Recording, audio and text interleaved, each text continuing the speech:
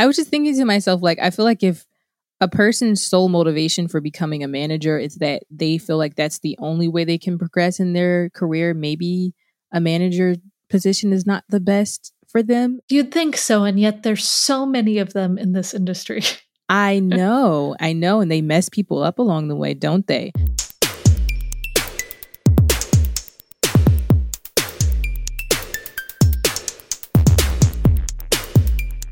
Gatsby is the fastest front end for the headless web. If your goal is building highly performant, content-rich websites, you need to build with Gatsby. Go to gatsby.dev/Stack Overflow to launch your first Gatsby site in minutes and experience the speed. That's gatsby.dev/Stack Overflow. Hello, everyone, and welcome to another episode of the Stack Overflow podcast. My name is Matt. I'm a technical advocate here at Stack Overflow, and I'm joined by three other lovely co-hosts today. We have a full house, Ben Cassidy and Ciora. Hi, everyone. Apologies for my poor audio quality today. I am on the road. Today, we've got quite a few topics to talk about. The first one, which is relevant to this Twitter sphere. We've got two Twitter-related topics today. Elon Musk and the whole Twitterverse has been going quite crazy. I'm going to pawn this off to Ben and Cassie to introduce because it's something they're much more familiar with. So just for context, when we asked developers in our 2019 developer survey who their favorite person in the world was, the answer by a wide margin was Elon Musk. Which, no. Really? Oh, yes. Oh. Huh. Yes. Or who is the most important tech person or whatever. So I think it's undeniable that he is one of the most well-known and in some corners most hated and in some corners most popular people in the world, tech or non-tech, one of the biggest on Twitter. And also he is the wealthiest person in the world. So, he sort of stands in a unique position. Why is he doing this? I have strong opinions, but let me step back for a second and let Cassidy weigh in. Give your perspective, and then I'll put on my old business reporter hat. For those who haven't been following along, there was a point where they said that Elon was going to join the Twitter board. And then a week later or soon later, they're just like, hey, he's not joining the board. And also drama might come up. They specifically said that in the statement. How did that work? They announced that he was going to be in the board. And then when you're a member of the board, you can only own up to a certain number of shares. And so there were actually quite a few people predicting that he would leave the board either because he didn't like how it was run or because he wouldn't be allowed to buy more shares of Twitter. I don't know which one is true, but that is what the rumor mill said.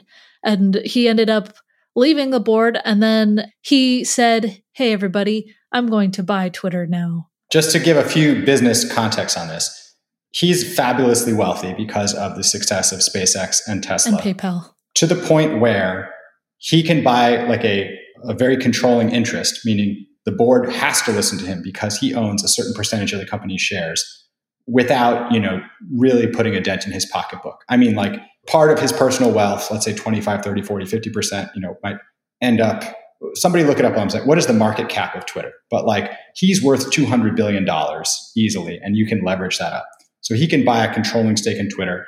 And that is why they invited him to the board, because it became public that he already owned 9 or 10% of the company, at which point he gets a say, a big say at a shareholders meeting. And he can become what's known as an activist investor and start to make trouble for the board and say, I want the company to go in this direction. I want you to put me on the board or add board seats. He can influence the direction of the company in a antagonistic, in a combative way when you get to that size stake. And he obviously has the resources to take a bigger stake, as he's now claiming he'll take the entire stake. The board is bound by their fiduciary duty to the other shareholders. If he makes them an offer that's well above the market price, they have to sell it to him. They can't say no, because their job is to make sure that the shareholders make the most money. That's their guiding principle. What I don't understand is why he would want to sacrifice a quarter of his net worth to buy Twitter. I don't get it. There are very few things I would sacrifice a quarter of my net worth, which is nothing compared to him. But I wouldn't, do you know what I mean? I don't get what he gets out of this. This isn't going to change any element of his extravagant lifestyle with a quarter of his net worth, because it will still be in the billions. If it were one of us plebs doing something like this for the quarter of our net worth, it would probably actually impact us. And so I think it's honestly because he can, and he doesn't like their element of free speech. But the thing is, like, he says they don't encourage free speech the way they should, but he also can't necessarily take criticism. Like, there's very popular articles where someone wrote a negative review of a Tesla car, and so he personally canceled their order of a Tesla car. And so, like, I don't necessarily see this going well. Are you telling me this extremely wealthy, egocentric individual is not always consistent and is occasionally hypocritical in their belief system? I find that a bit too much, Cassidy.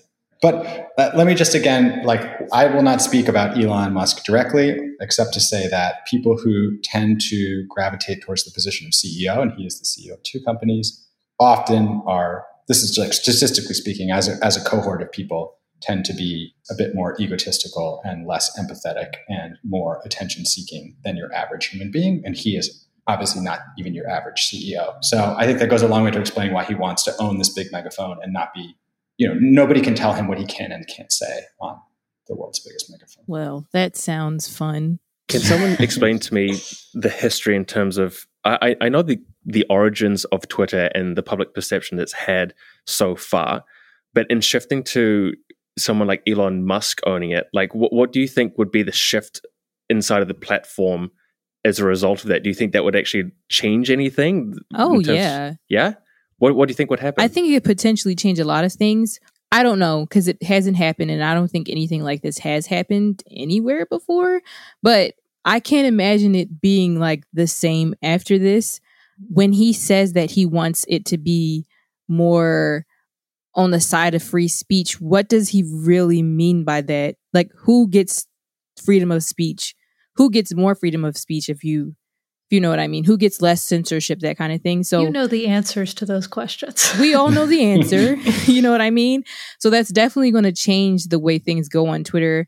I don't know if you guys were around during the 2020 elections, but that was a terrible time because there were so many bot accounts and troll accounts and things like that going on. And like Twitter at the time, still people considered wasn't in favor of freedom of speech. And if that was not the standard of freedom of speech, what is? So that's all I'm going to say. Speaking of other rich people, though, we have a story about Jack Dorsey's first tweet. This was an NFT that went on sale for $48 million at its origin, and which was a big deal. Like when people are trying to justify the validity of NFTs and this whole wonderful world, we've covered this many, many times before.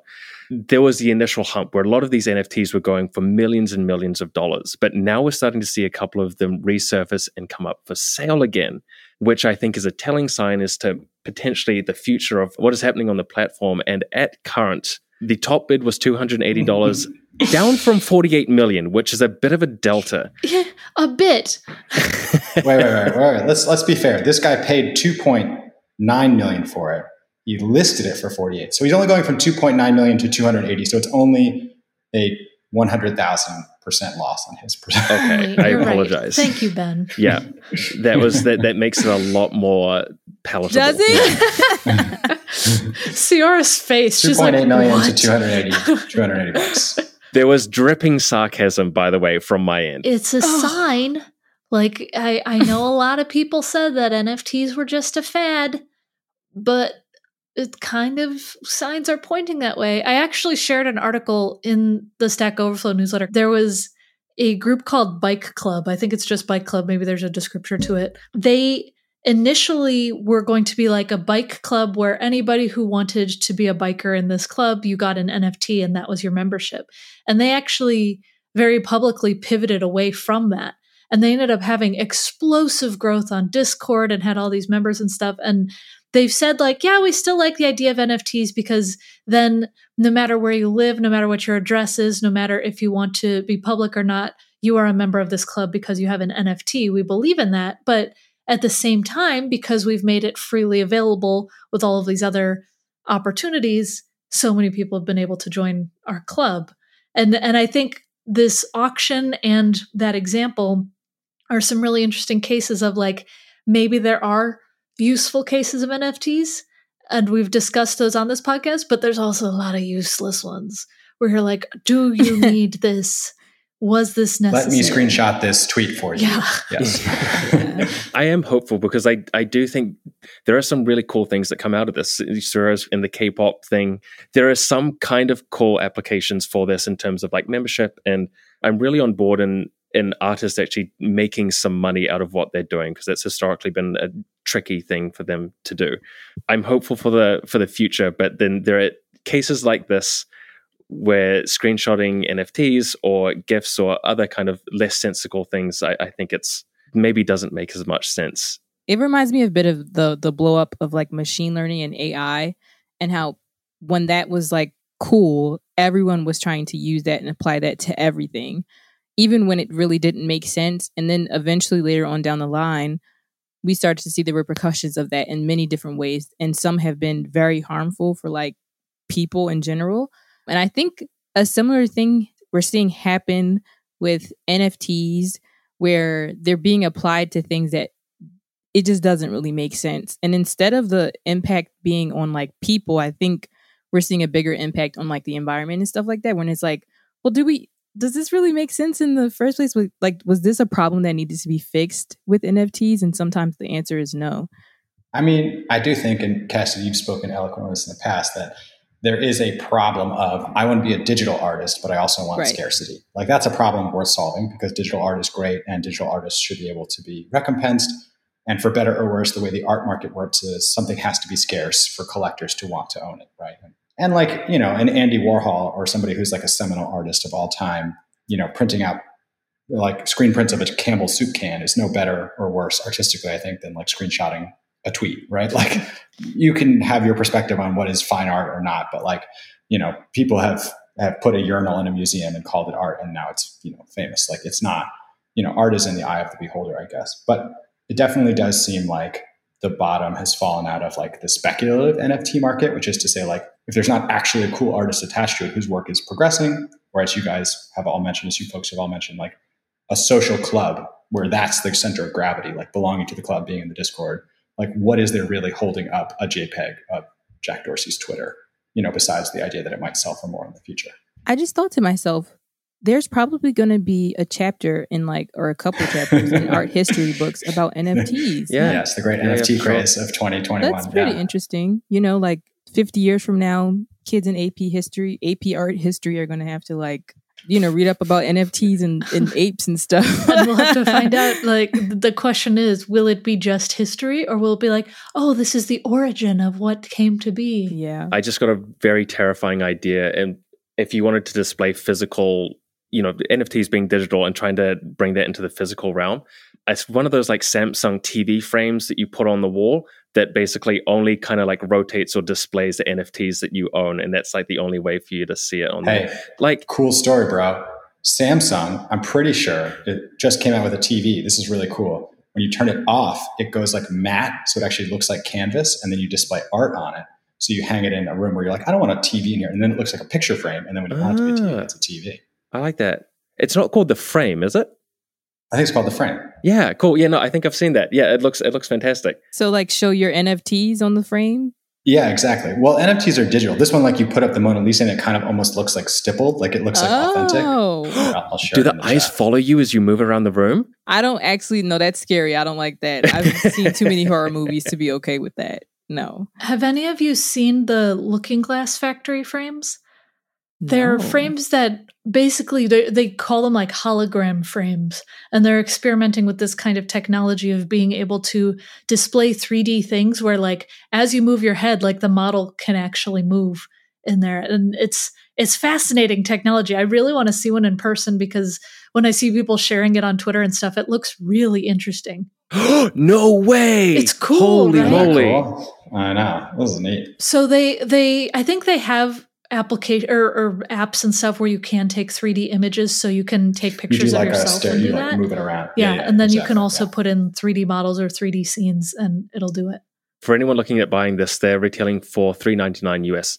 On a less advanced tip, I bought for my father and we bought for my wife. So 2 sets of grandparents. This really cool frame where it's got an app, and I just upload photos that I take, and it automatically populates to the picture frame. And for grandparents, it's like the best. We just got that for my grandpa this week, actually. Oh man, they love That's it. so cute. That's so cute. I could see that just having moved to Canada, giving that to my family back home, and then I can kind of upload pictures of like the mountains and like all the other kind of fun stuff that I'm getting up to. That's a great idea. That's actually what my cousins did for my aunt when they went off to college. And so, because the photos are just like a drive folder. And so they upload photos to this folder, and she just gets regular updates of photos of them with their friends, and it can do videos too. It's really cool. It's like an offline Instagram, because like it doesn't, you don't have a big old feed. You just have this nice, like sort of slowly cycling thing that lives on your mantle, and it's like, and that's great for people who are not very social media savvy. Right. Exactly. Also, by the way, Matt, it just clicked for me that you're like in Canada. I know that I knew this already, but when you said that just now, I'm like, whoa, you're away from your family and you're like all the way across the ocean and stuff. That's crazy. I have moved. I'm looking at snow-capped mountains from my living room, which is look at this. Stunning. Look at this BC, bro. Yeah.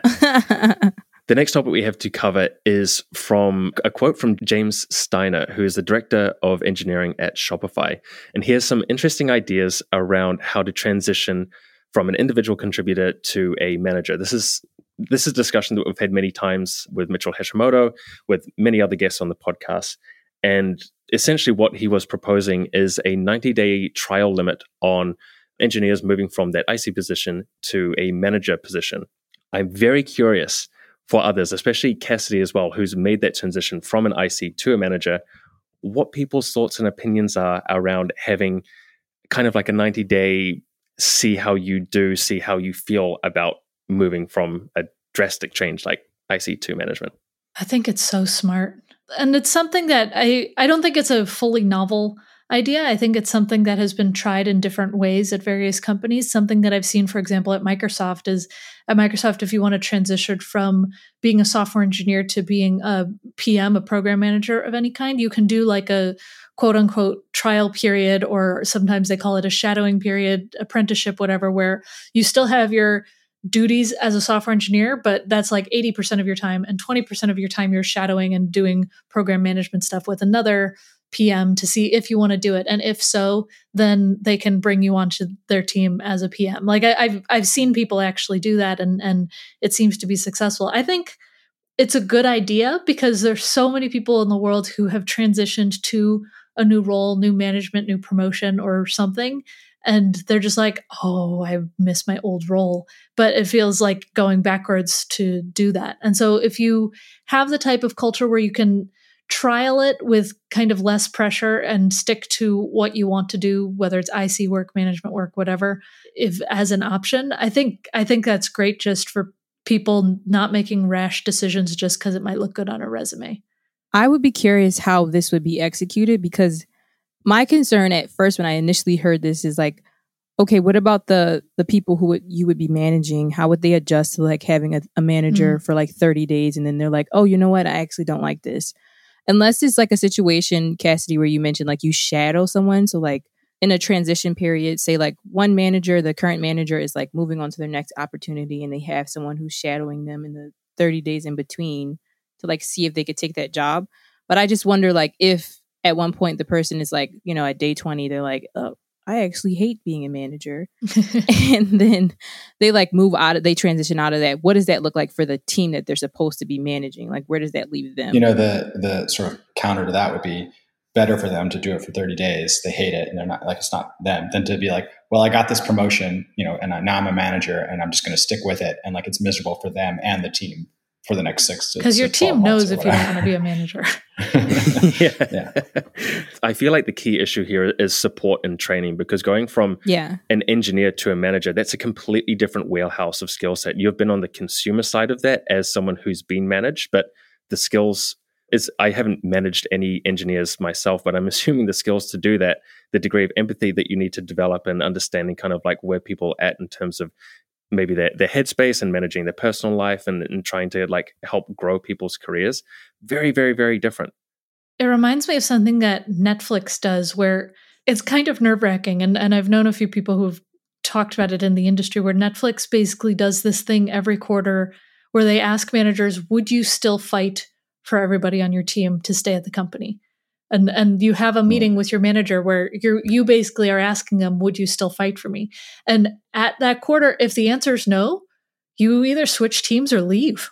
And that's just what it is. And it sounds very stressful. And in a way, it kind of builds camaraderie with teams and stuff because they have to have a lot of trust in each other. But then on the other end, I've known multiple people who were let go because of this type of practice. And this trial period thing reminds me of that. They've been watching Hunger Games. That was my thought too. Do they mean like fight for me? Like there's a brawl at a bar. Like would you step in, or do they mean like fight to keep them on the team? Yeah, it's like if someone said, "Hey, we need to fire someone. Would you fight for me to stay at the company?" That's pretty intense. I was just thinking to myself, like, I feel like if a person's sole motivation for becoming a manager is that they feel like that's the only way they can progress in their career, maybe a manager position is not the best. You'd think so, and yet there's so many of them in this industry. I know, and they mess people up along the way, don't they? So I kind of feel like, instead of like, thinking about progressing your career, you should really think about like, is this the kind of work that I want to do?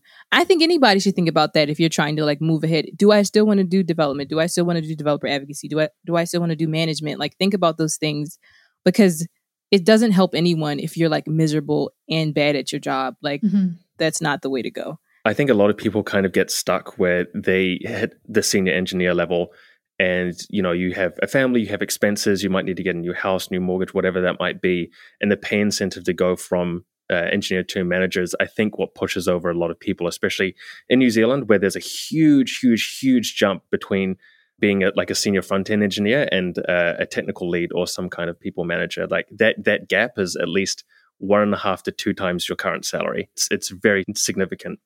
So we get a lot of people who are in management who don't really want to be there, but they're there because they're incentivized by a paycheck, which is problematic, and it leads to all of the issues that we just discussed.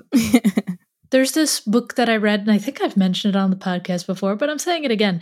I read this book called Think Again by Adam Grant, and it's all about like trying not to get stuck in your ways and rethinking certain ideas and how it's good to be curious and question yourself regularly, because especially in the world today, people tend to dig their heels in when they're questioned on the internet, on social media, on anything. One of the chapters was talking about specifically in your life, like career, place where you are, place where you live, anything like that. You should do like a self-assessment around every 6 months and just say like, am I going in the direction where I want to be? Am I living in the place where I want to be? Am I moving and learning what I want to be learning and moving what I want to be moving? And if you are on the right track, great. But if you're really honest with yourself and something is wrong, make those adjustments every 6 months, because you advance so much more in the direction where you want to be when you keep questioning that, rather than just being like, it's always been this way. I feel like people who are listening to the podcast have probably just gained a whole therapy session over the last 30 seconds. So Cassidy, thank you very much. The book that you recommended, what was that called again? Think Again by Adam Grant. Think Again by Adam Grant, which is a recommendation, which is moving on to our tech recommendations of the day. Segue City. Would anybody like to go first? Benjamin? Yes, I will go first. Cassidy, I won't steal yours. I'll set you up. My recommendation, which I saw mentioned in my old publication, The Verge, and which I think is very cool, is Samsung's The Frame TV. I think this is really cool if you want to have a TV in your bedroom, but you don't want to be looking at a blank screen or feel like there's always a TV there. It kind of can transition between, hey, I want to watch a movie in bed, and hey, I want to look at some great art. So, and this is V2, which people are kind of very excited about because they make it really look like canvas, which is cool. I would like to recommend the Looking Glass Factory. You should check it out. They have this frame that has like a holographic 3D experience that honestly is kind of hard to describe, but the technology that they're doing to make a picture frame look 3D is really, really impressive. And they have a lot of educational resources for it, and so you can play a lot with it. My tech rec is not going to be surprising to anyone. This week it's going to be Notion, because that's the only way I've been able to hold everything together over the past like couple weeks. It's like a lifesaver for me. And everyone knows this already, but it's especially true now. So that's my tech rec for this week. Right. My tech rec is going to echo what Ben said. The March, April is the time for new televisions worldwide. My recommendation is going to be the LG C1. Oh. It is for anyone who's looking for a gaming viewing experience TV. It's an OLED panel. It's 4K. It's got the lowest latency amongst pretty much, I think, any television on the market at the moment. It looks absolutely stunning. They're releasing the C2 next month, which means now is a very good time to get a very good deal on a previous gen TV. So that is my recommendation, the LG C1. And that brings us on to our Lifeboat. A Lifeboat is an answer score of 20 or more to a question score of -3 or less that goes on to receive a score of 3 or more. Today's Lifeboat is awarded to Drew Reese, who answered the question, deprecation notice, React DOM render is no longer supported in React 18. Cassidy, I feel like you should have picked that one up. Oh, heck, I should have. It's okay. That's all right. Thank you, everyone, for listening. It has been an absolute treat. My name is Matt Kiananda. I'm a technical advocate here at Stack Overflow. You can find me online in all the places, and now in Canada at Matt Kander, MattKander. My name is Ciara Ford. I'm a developer advocate. I don't work anywhere right now, but you can still find me on Twitter. My username there is Ceoreo. That's CEEOREO_. I am Ben Popper. I'm the director of content here at Stack Overflow. But thanks for listening. You can always find me at Ben Popper on Twitter. Email us with questions or suggestions, podcast@Stack Overflow. And if you like the show, leave us a rating and a review. It really helps. And I'm Cassidy Williams. You can find me at Cassidoo, CASSIDOO, on most things.